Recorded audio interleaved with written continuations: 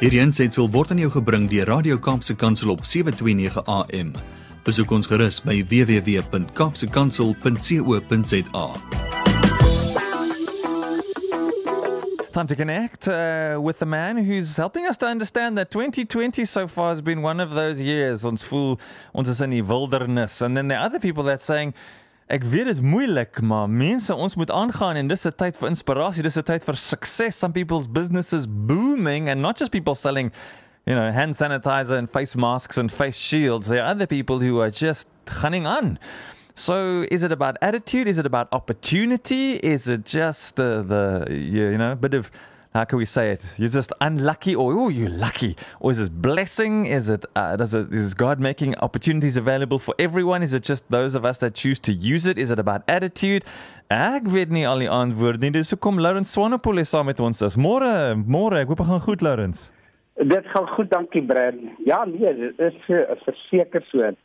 Ons leef nogal in veranderde tye en hierdie wêreld 2020 hoe meer ek in 2020 blootgestel word aan mense, hoe meer besef ek dat 2020 is hierdie jaar wat regtig mense begin sif in twee groepe in. Jy kry hierdie ouens wat desperaat word en dan kry hierdie ouens wat hoogs geïnspireerd is.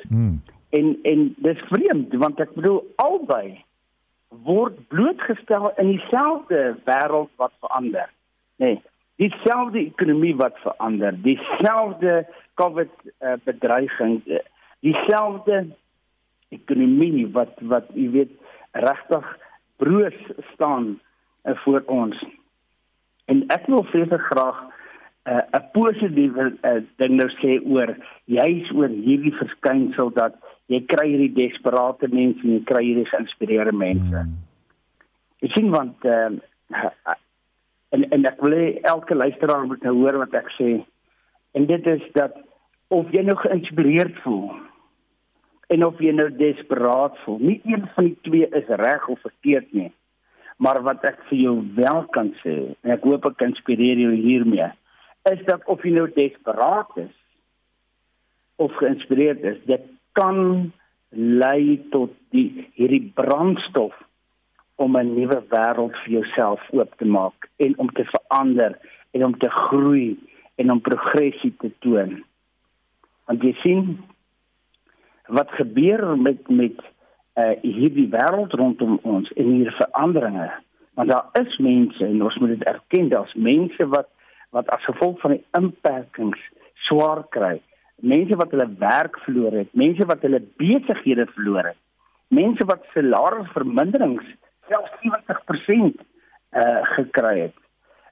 Jy weet, hierdie wêreld is staan op sy kop, want as jy kruiniersware gaan koop, moet jy die inkopies was voordat jy dit in jou huis indra.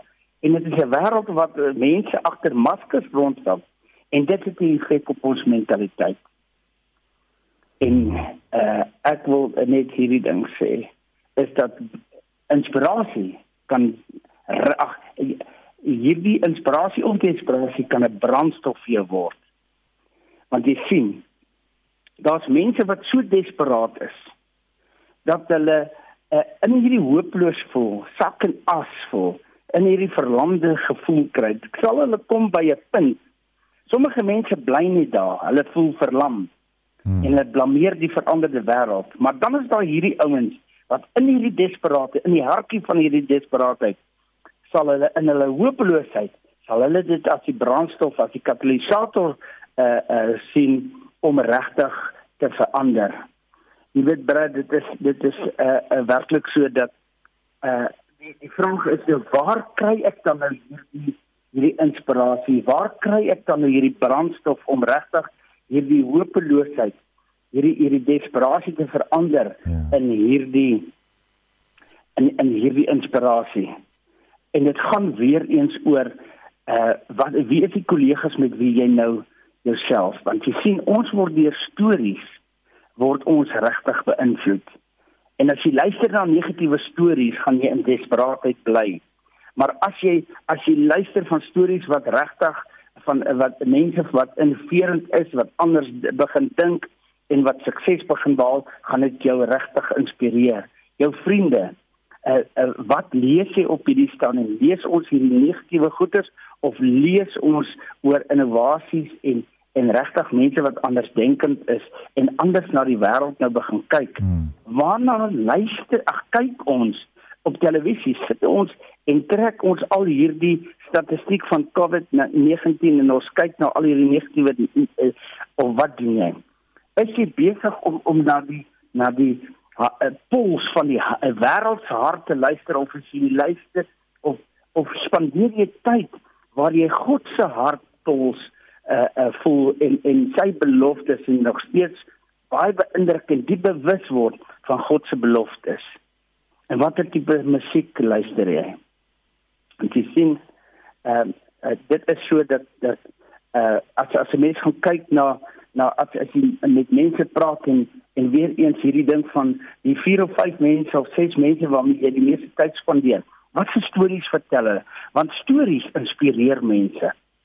Jy weet, stories van mense wat regtig in ekstreme tye gegaan het. Jy weet, ons almal weet van Wolraad Woltemare, dit inspireer mense tot heldhaftigheid en om courage aan die dag. Martin Luther King, as jy weer sy storie lees, dan leer dit jou weer om goeie waardes oor te dra in die samelewing. As jy kyk na Jack Welch van General Electric en jy lees 'n paar van sy stories, dan hoor jy, dit gaan oor leierskap in regtig in moeilike tye. 'n Goeie stories maak dat ons cope met die skerp kant van die lewe. Want jy weet mos, jy ken nou hierdie grap hê, dat die lewe het 'n skerp kant. Jy weet, hierdie 2 seuns gaan speel en een val in die put en die put is net so diep dat hierdie een maatjie nie kan oorbuig en sy vriend uitry en net hulle hond is daarso. En hulle druk toe nou, hy vat toe na die hond en hy sak die hond af en die ander kind vat aan die hond en hy trek sy maat uit die put uit. Maar hy is gebyt en hy bloei. En hulle vra hom, hoekom bloei jy so? Hy sê, nee, want my vriend het die skerp kant vir my laat sak, nee. En baie van ons luister en voel dat die lewe het die skerp kant vir ons gegee.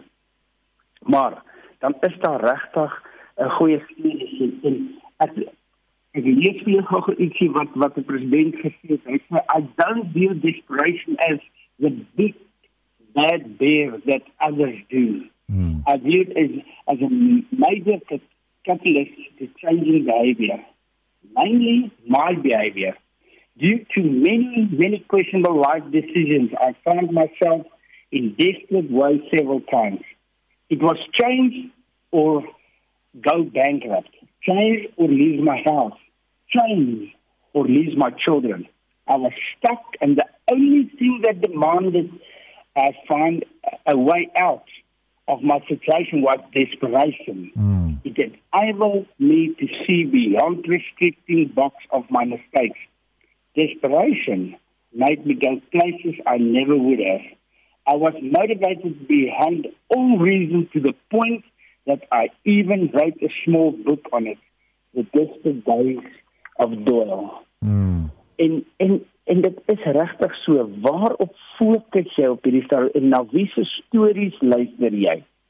Kom ons vertel opbouende stories, want jy is heeltemal reg, Brad, as jy sê daar is maatskappye, ons maatskappy het 400% gegroei in hierdie lockdown. Hoekom? Want die stories, die getuienisse van mense het mekaar opgebou, want mense het anders begin dink en mense was gedryf deur desperaatheid, geen inkomste en hulle het regtig anders begin dink, dinge anders begin doen en hulle het uitgekom. En mag ek vir elke liewe luisteraar wat nou in 'n situasie is waar hulle desperaat voel, mag jy, meneer en mevrou, jou desperaatheid gebruik as hierdie brandstof om jou te inspireer, om te verander. Want vir dinge om te verander, moet ons verander.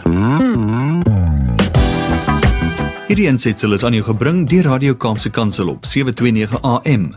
Besoek ons gerus op www.kaapsekansel.co.za.